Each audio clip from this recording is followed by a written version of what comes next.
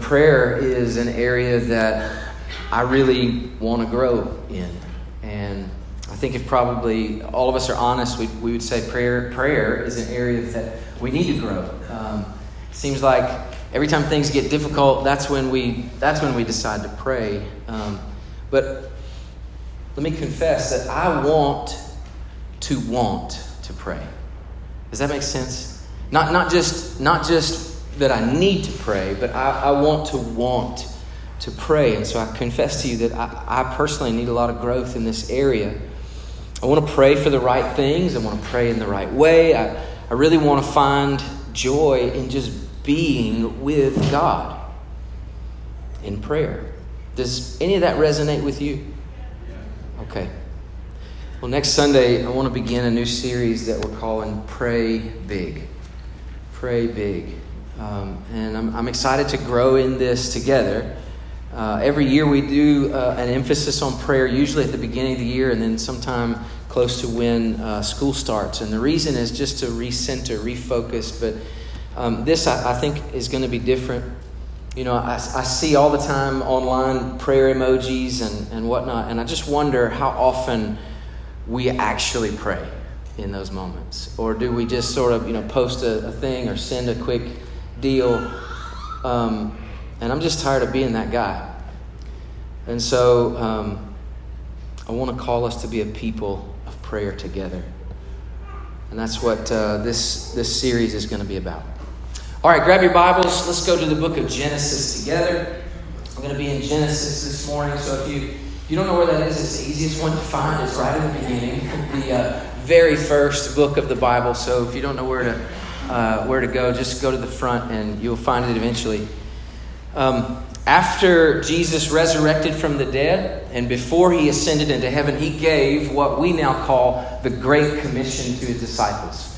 He told them, I have all authority, therefore I want you to go and make disciples of all nations, baptizing them in the name of the Father, the Son, the Holy Spirit, and teaching them to observe everything that I've commanded you. And lo, I'll be with you always to the end of the age. This was what we call the Great Commission. These were Jesus' last words, and they are meant to be our first priority. So, it's why we are so determined right now to really launch out new life groups. We're so determined to do it, not just because it's a program that would be helpful. It's not a program. It's our plan to try to strategically obey Jesus' command.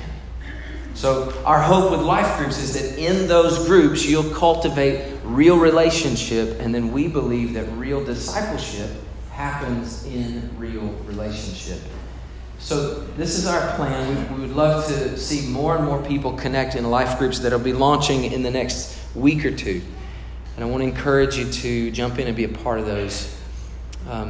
I sat at lunch this week with just a handful of men from our church. And, we were just eating Mexican food, dipping chip and salsa and just talking. And then we got to talking about work and life. And these brothers started sharing some stories. And I just listened as they shared stories about how they've been telling the gospel to their coworkers. And just sharing the gospel. And I'm just listening in on these conversations. And I was so encouraged by their boldness.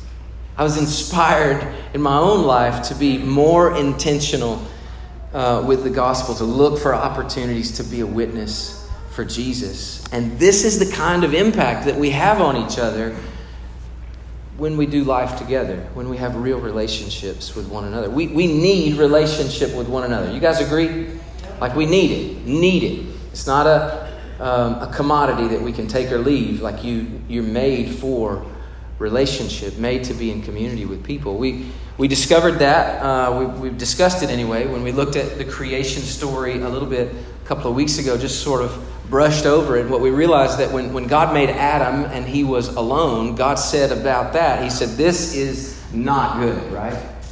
Well, then he makes Eve and brings Adam a wife and he says, this is very good. And what we see is that we're actually made for life on life, human to human relationship. We're made for community. And it's a huge need And yet, it's one of our biggest challenges in life.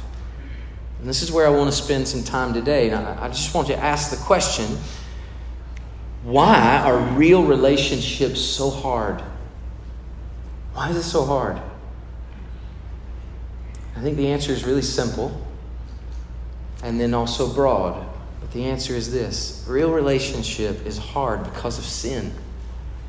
Just put it out there. Like, how many of you know that sin can cause some real problems in your life?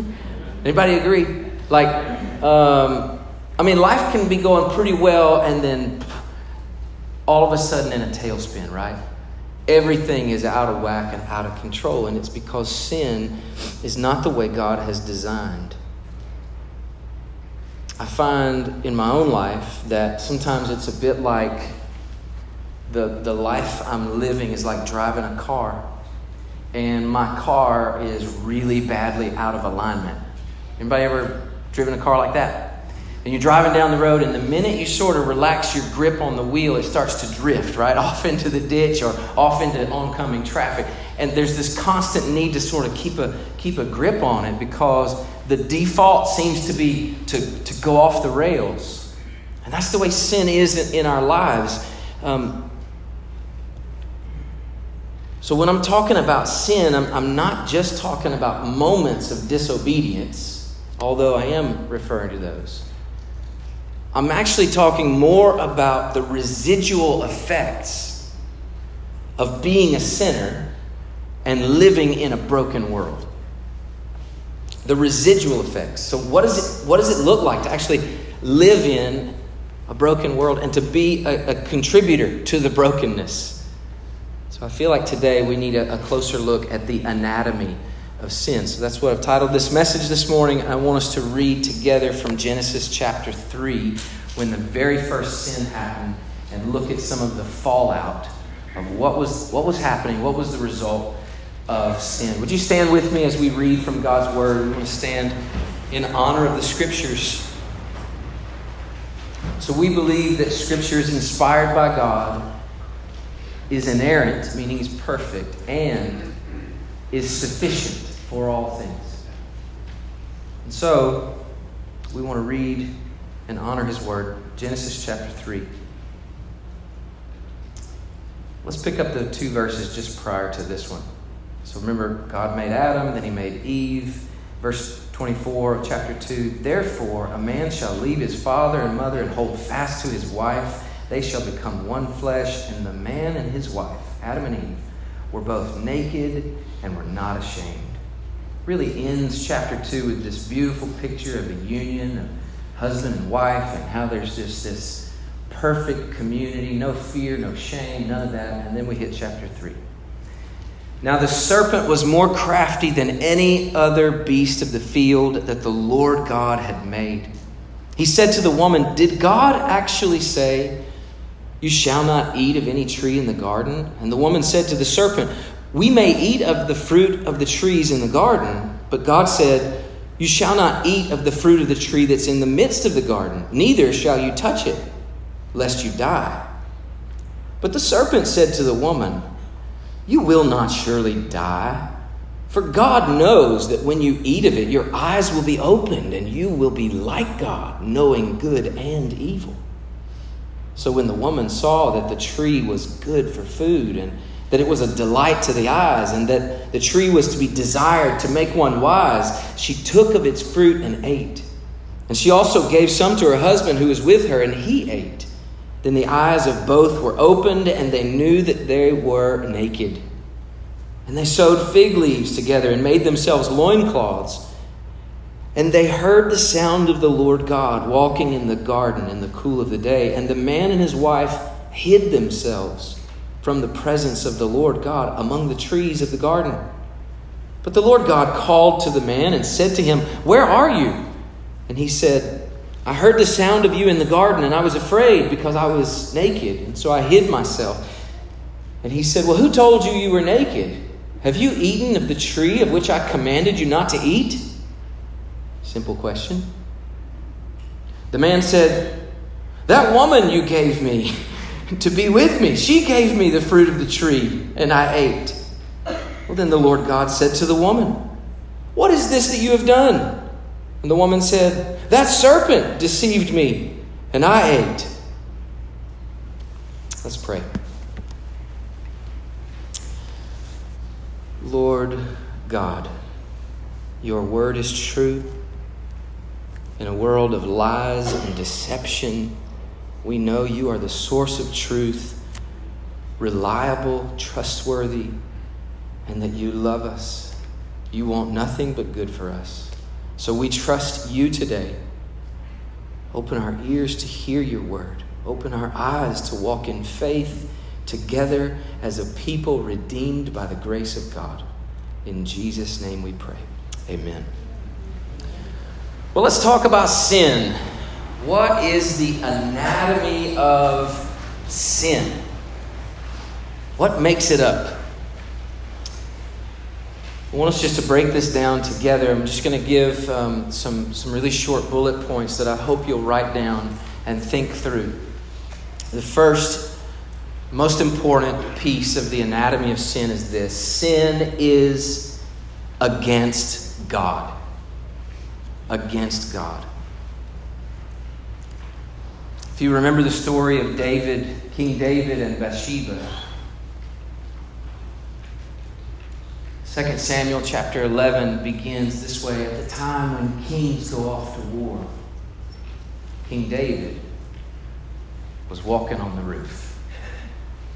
He was in the wrong place at the wrong time. When he was there, he saw a beautiful woman, and he wanted her, and he took her for himself, even though she was another man's wife.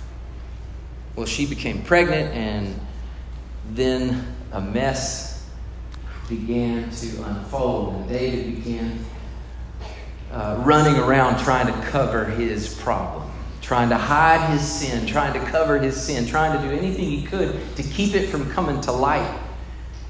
There was no way to cover it. Once it was finally exposed and David repented of his sin, he began to beg God that he would keep the baby alive. Unfortunately, that did not happen. And after all of that, David writes Psalm 51. And Psalm 51 is a beautiful psalm, but it's a psalm of repentance. It's a psalm of confession of sin. And in that psalm, David says these words, and I think it's super important that we hear this, because he said, "Lord, against you and you alone have I sinned." And for me, that's pretty troubling, because you think through all the situations that happened, right? David took a woman into his chamber that's not his wife. It's actually another man's wife. So surely David sinned against this woman and against her husband. Well, then when it was found out, he brought her husband home from war, got him really drunk, and hoped that he would go home and spend time with his wife. And so surely David sinned against her husband again. He tried a second time, got him drunk again, sent him home, hoping that he would be with his wife, but he wouldn't, because he was an honorable man. He wouldn't be with his wife while his men were off at war fighting. So David sent him back to battle with a note in hand that says to his commanding officer to lead him to the heat of battle and then back away so that he would be killed. So surely David sinned against Uriah, Bathsheba's husband. Surely David sinned against Joab, the commander who was ordered to execute basically murder on one of his soldiers. I'm just thinking through the paradigm, like David has sinned against a lot of people, right? But what we're seeing from the Psalm of David and from Genesis in particular is that sin, at its core, at the centerpiece of what sin is, it is against God. Sin is an offense against a holy God. Look with me, if you will, at Genesis chapter 2, verse 16 and 17. Verse 15, actually. The Lord God took the man and put him in the Garden of Eden to work it and to keep it. And the Lord God commanded the man, saying, "You may surely eat of every tree in the garden, but of the tree of the knowledge of good and evil you shall not eat. For in the day that you eat of it, you shall surely die. What we see in this passage is God is giving both permission and prohibition. Hey, you can eat of any tree in the garden. Whatever you want. The trees are here. I've made fruit on these trees. It's good for you. Eat of any tree you want to eat of. Permission. Except this tree. If you eat of this tree, you will die. I command you, do not eat of this tree. Prohibition. So we have God who's giving both permission and prohibition. And what we realize is that sin, at its essence, is a rebellion against God's authority. It's to recognize that God has the power to actually say, you have permission here, you have prohibition here. And what man does in the face of authority when we sin is we say, I will do what I want to do. What we must recognize from the Genesis account is that God has the authority to speak to us this way. He's our creator. I mean, verse 15 actually says he placed Adam in the garden. I don't know how that, in my mind, it works like a cartoon where he picks up this little man and he's like squirming and puts him down in the garden, And then he says, you can eat of any tree you want to eat. And I'm just thinking through like this huge God, like Paul Bunyan type character, speaking to this little miniature man and saying, eat whatever you want, but if you eat of this one, you'll die, so do not eat of it. And the audacity of little bitty man to rebel against the authority of God, Creator God. But sin, at its essence, is rebellion against his authority. It's also a rejection of his law. We see in that same passage that God gives a command, his very first and only command. Do not eat of this tree. But sin, it's a rejection of God's law. It says, God forbids it, so what? So what? I'll do what I want to do. Now, if you've ever raised children, you know about this very well. When Lauren and I were younger parents, I was just shocked that one of my child's first words was, any clue? No. That's right. I could not believe it that I would say, hey, I want you to go do that. She would look back at me, no. And I remember going, this is way backwards here. The authority is like, and I think I did say, who do you think you are? Parents, you know all about this. You know what? God knows all about this. Because sin, at its essence, is a rejection of his law. God says, do this, don't do this. And we, his creation, look back at him and say, no. Well, sin is a reach for autonomy. It's a reach for autonomy. It says, I'm my own person. I can make my own decisions. I want to be my own master. So it's this self-determinism type of autonomy. I can determine what I want to do with my own life. I don't know who you think you are telling me what to do. I'm not under your authority. I'm autonomous. I make my own decisions. I'm a self-governing person. Well, that's where the lie of the enemy and the lie and deceptiveness of sin really comes full circle. Romans 6, Paul teaches us that you're actually slaves of the one that you obey, either of sin, which leads to death, or of obedience, which leads to righteousness. We are slaves of the one that we obey, either slaves of sin, which leads to death, or slaves of obedience, which lead to righteousness. So we notice the autonomy in the Genesis account. After Adam and Eve ate from the tree, they recognized their nakedness, and they were ashamed. So what did they do then? Did they run back to their Creator and say, "Oh God, we messed up. Please help us. We ate of the tree you told us not to eat of"? No. That's not what they did. They continued in autonomous self-governing. Do you see it? There's so many little statements. They made for themselves clothing. They hid themselves among the trees. They deflected responsibility themselves and blamed each other. There's so much autonomous behavior that happens because sin is a spiral, it's a downward spiral, and once it's begun, it's on its track. Well, sin at its core is a reach for autonomy. And then lastly, on this one, it's a reduction of God's character. Reduction of his character. I want you to think about this for a minute. Sin lies to you.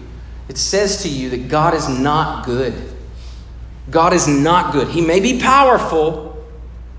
Like he's big, I get that, but he's not good. He cannot be trusted. He's trying to keep you from fully experiencing joy. Once again, I know this one well from my children. I give simple instructions to my kids like, please don't play in the street. Right? And the rationale behind that command is, I love you and I don't want you to die. Right? So here's the command, don't play in the street. But where do you think my kids want to play?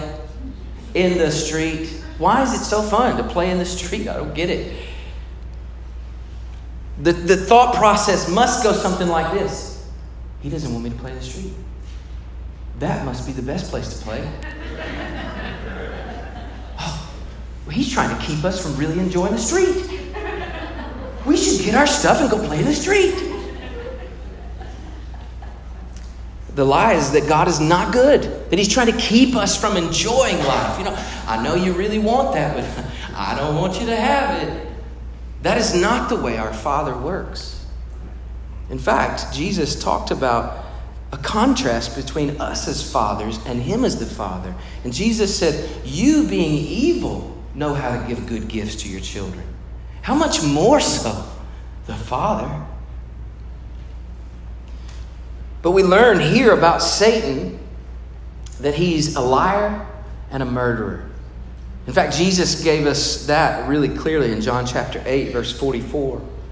He said he was a murderer from the beginning. And that when he speaks lies, he speaks from his native language. In fact, he doesn't even know how to speak the truth. Satan is a liar and a murderer. Listen to this, church. Let me tell you something. I need you to hear this. Look right here. Every sin can be traced to a lie believed.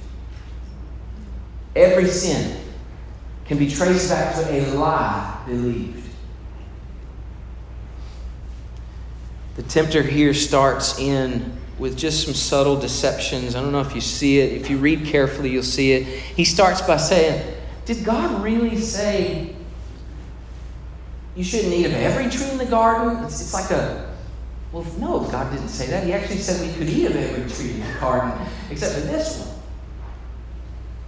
And there's all kinds of things to observe here. I don't know if you saw where Eve added some things, like she actually added, he said neither can we even touch it. Well, God never said that. But this is what we do is we usually add to his rules. Well, then Satan comes straight at it. He says, you will not die. But God knows. He knows something. That if you eat of it, you're going to be like him. He's keeping you from that. He doesn't want you to be like him. What we see is that sin at its core is a reduction of the character of God. We could go real deep into this, but just take a look at your Bible really quickly. I want you to see something. In Genesis 2, you see the created account, the account of creation. He's been creating, and we see God. He's named 14 times as the Lord God. Do y'all notice that? Capital L-O-R-D, God. The Lord God. Well, in Hebrew, this is Yahweh El. Yahweh El. Yahweh El. The Lord God. Here's what it means. El is Elohim. It's it's a reference to God's power, His creative ability, His ability to do whatever He wants to do. Nothing can stop Him. He's all-powerful. Yahweh is a name for God that connotes His character. What kind of God is this? Who is He and what kind of God is He? And what we discover in the essence of Yahweh is that He is a good God. He wants good.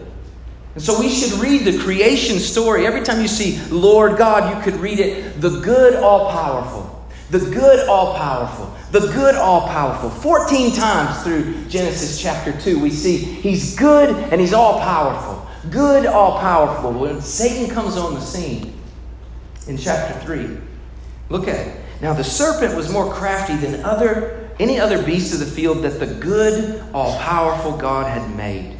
And he said to the woman, look what he says, did God actually say? Here's what he does, is he takes God and he reduces His character from being good and powerful to just being powerful. God's powerful, but He's not out for your good. He may be able, but He doesn't really care for you. This is a reduction of the character of God. The first thing we need to know is that sin is against God. And although sin has effects all around us, the main offense is an affront to God Himself. And this should be our chief concern. So let me ask you bluntly, is there any sin in your life that you refuse to repent of? Is there any sin in your life that you say to God, I know you said don't do that. I just don't care. Maybe you're not speaking those words, but your actions are. If there's anything like that in your life, then repent.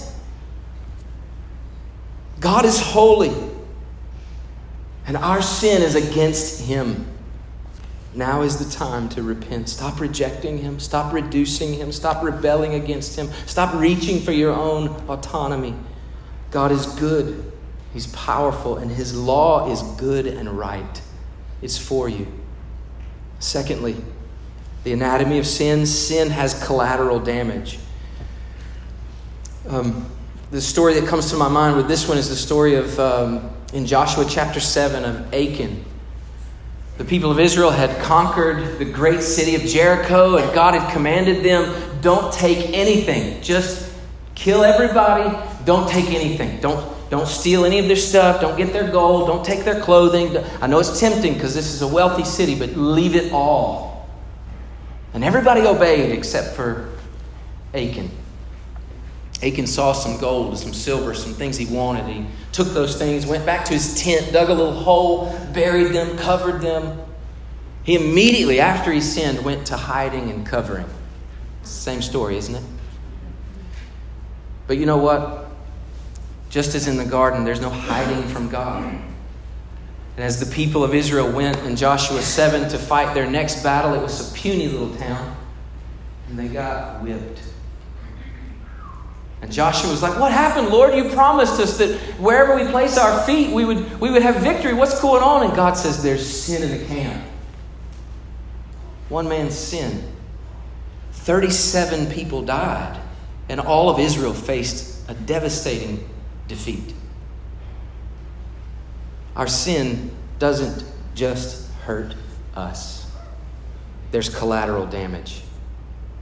It hurts others. And it hinders our relationships. So sin is against God, and it turns me against others. Adam and Eve went immediately from hiding and covering, from shame to blame. Do you see that? When God said, did you eat of the tree? I told you not to eat of it. Did you eat of it? Real simple answer, Adam. Yes.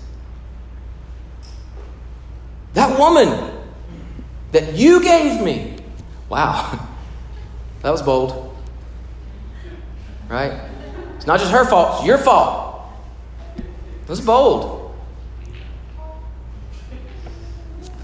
I often say in marriage counseling with folks this truth, and I hope you hold on to this. You are first a sinner, and second, sinned against.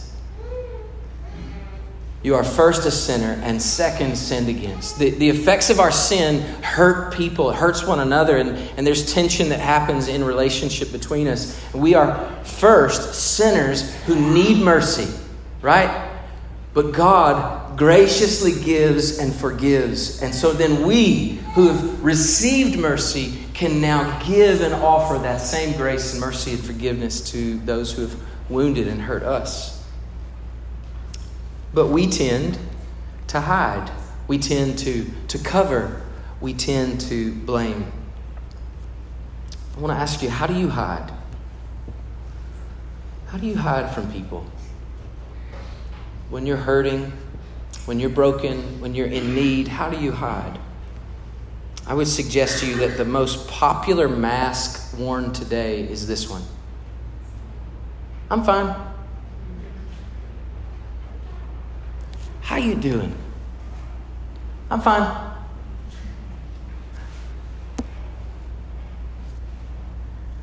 This is the most socially acceptable non-answer mask. To be fair, probably when people ask you that, how you doing, they actually prefer you put on the mask. Don't answer the question.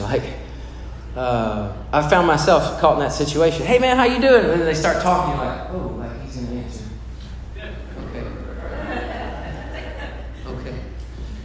Okay.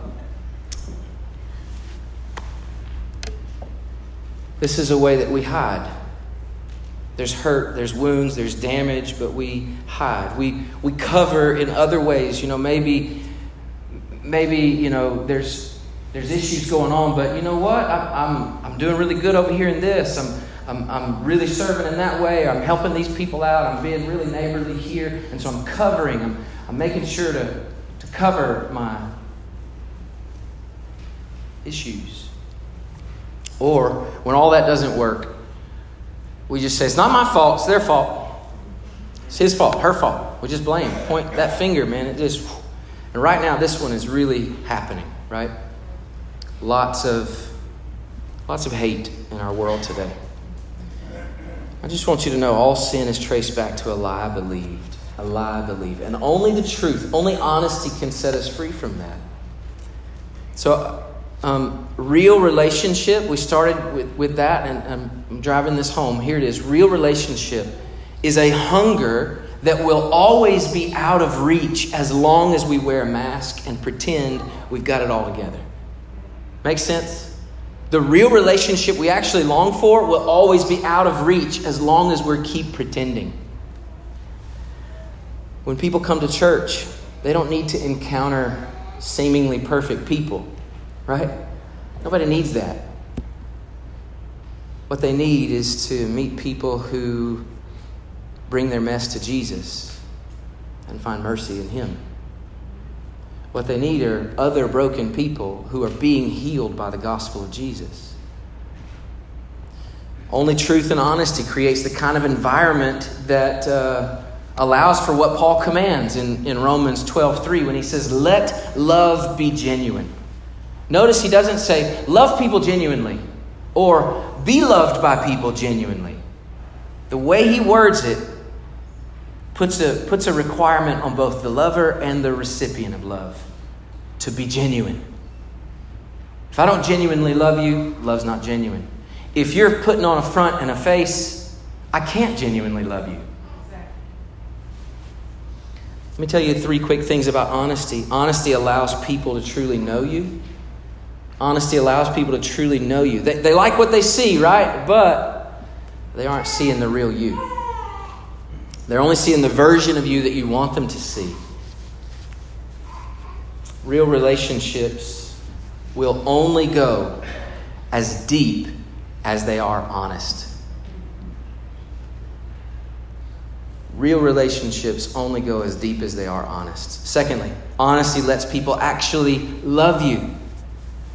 Here's the crazy irony. When we put on the face, when we wear the mask and pretend all is well, people love, and we still walk away saying, if they knew who I really was.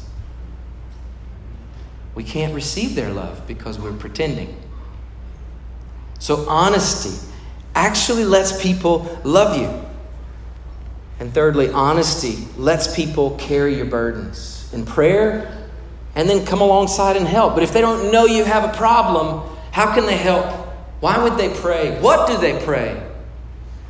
When we're honest with others and we say, I'm really struggling. This is hard. This is a heavy time for me. I need some help here. Would you help me?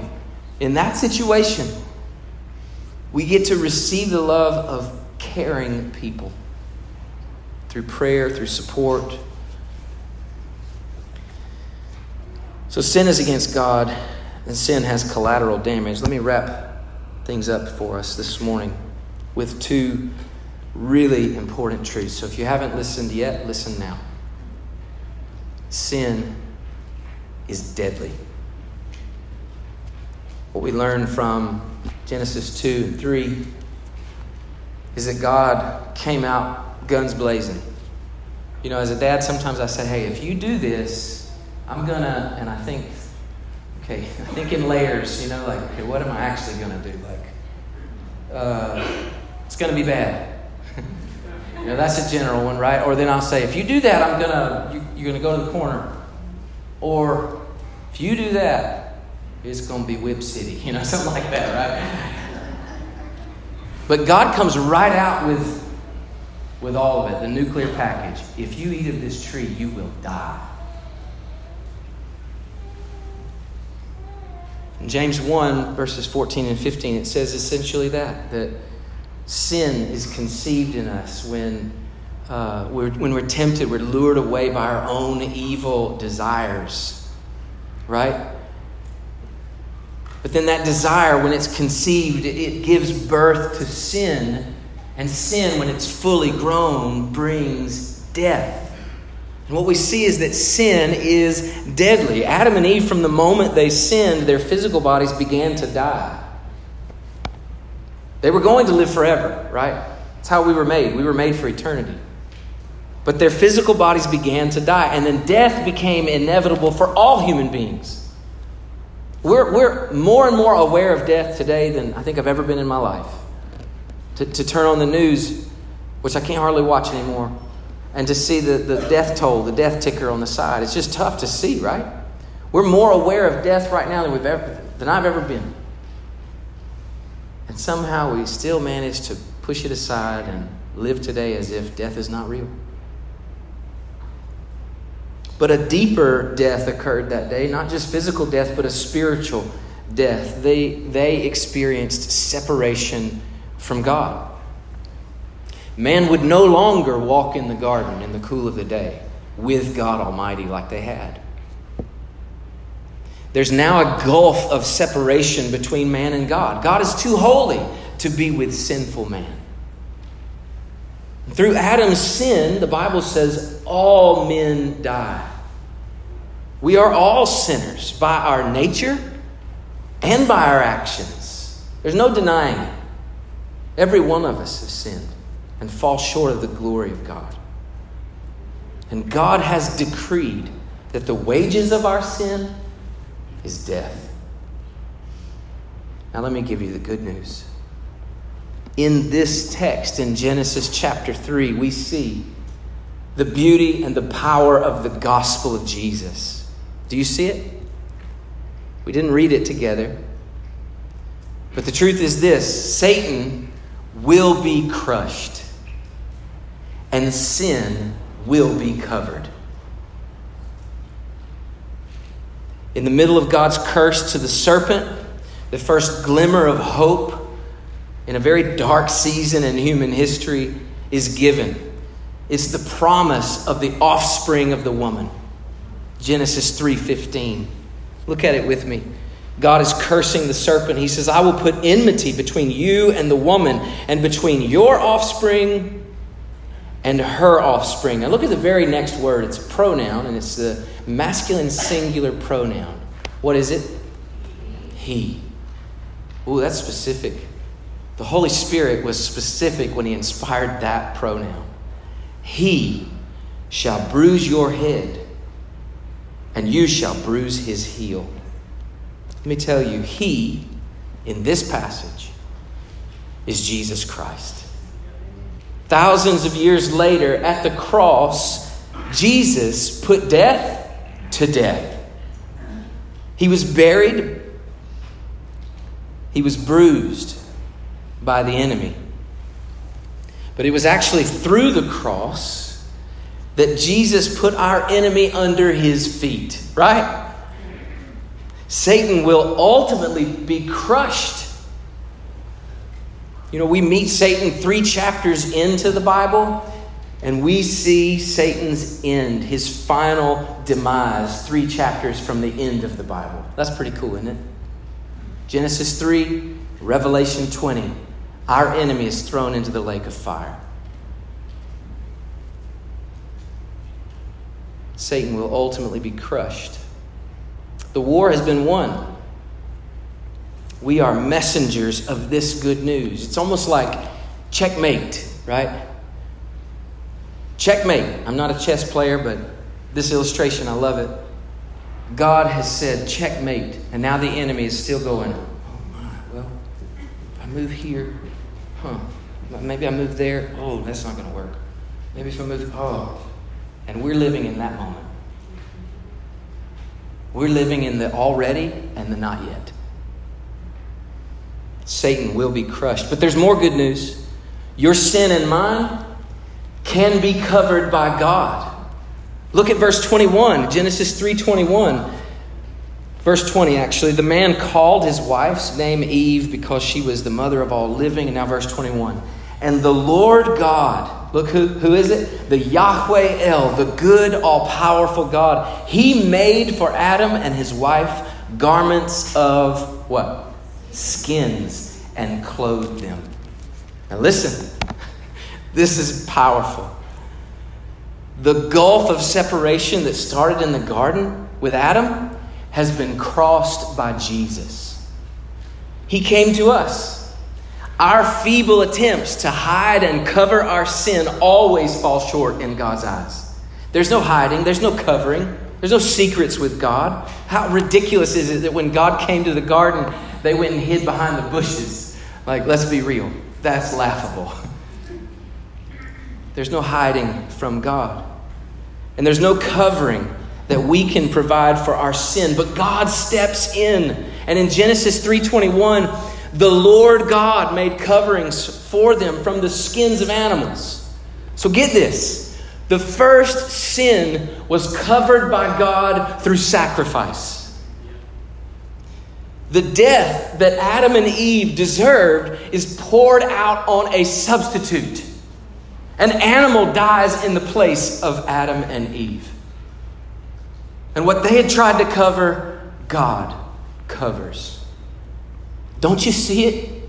This is the shadow. It's the forerunner of a better substitute, an even greater substitute, a great and forever sacrifice.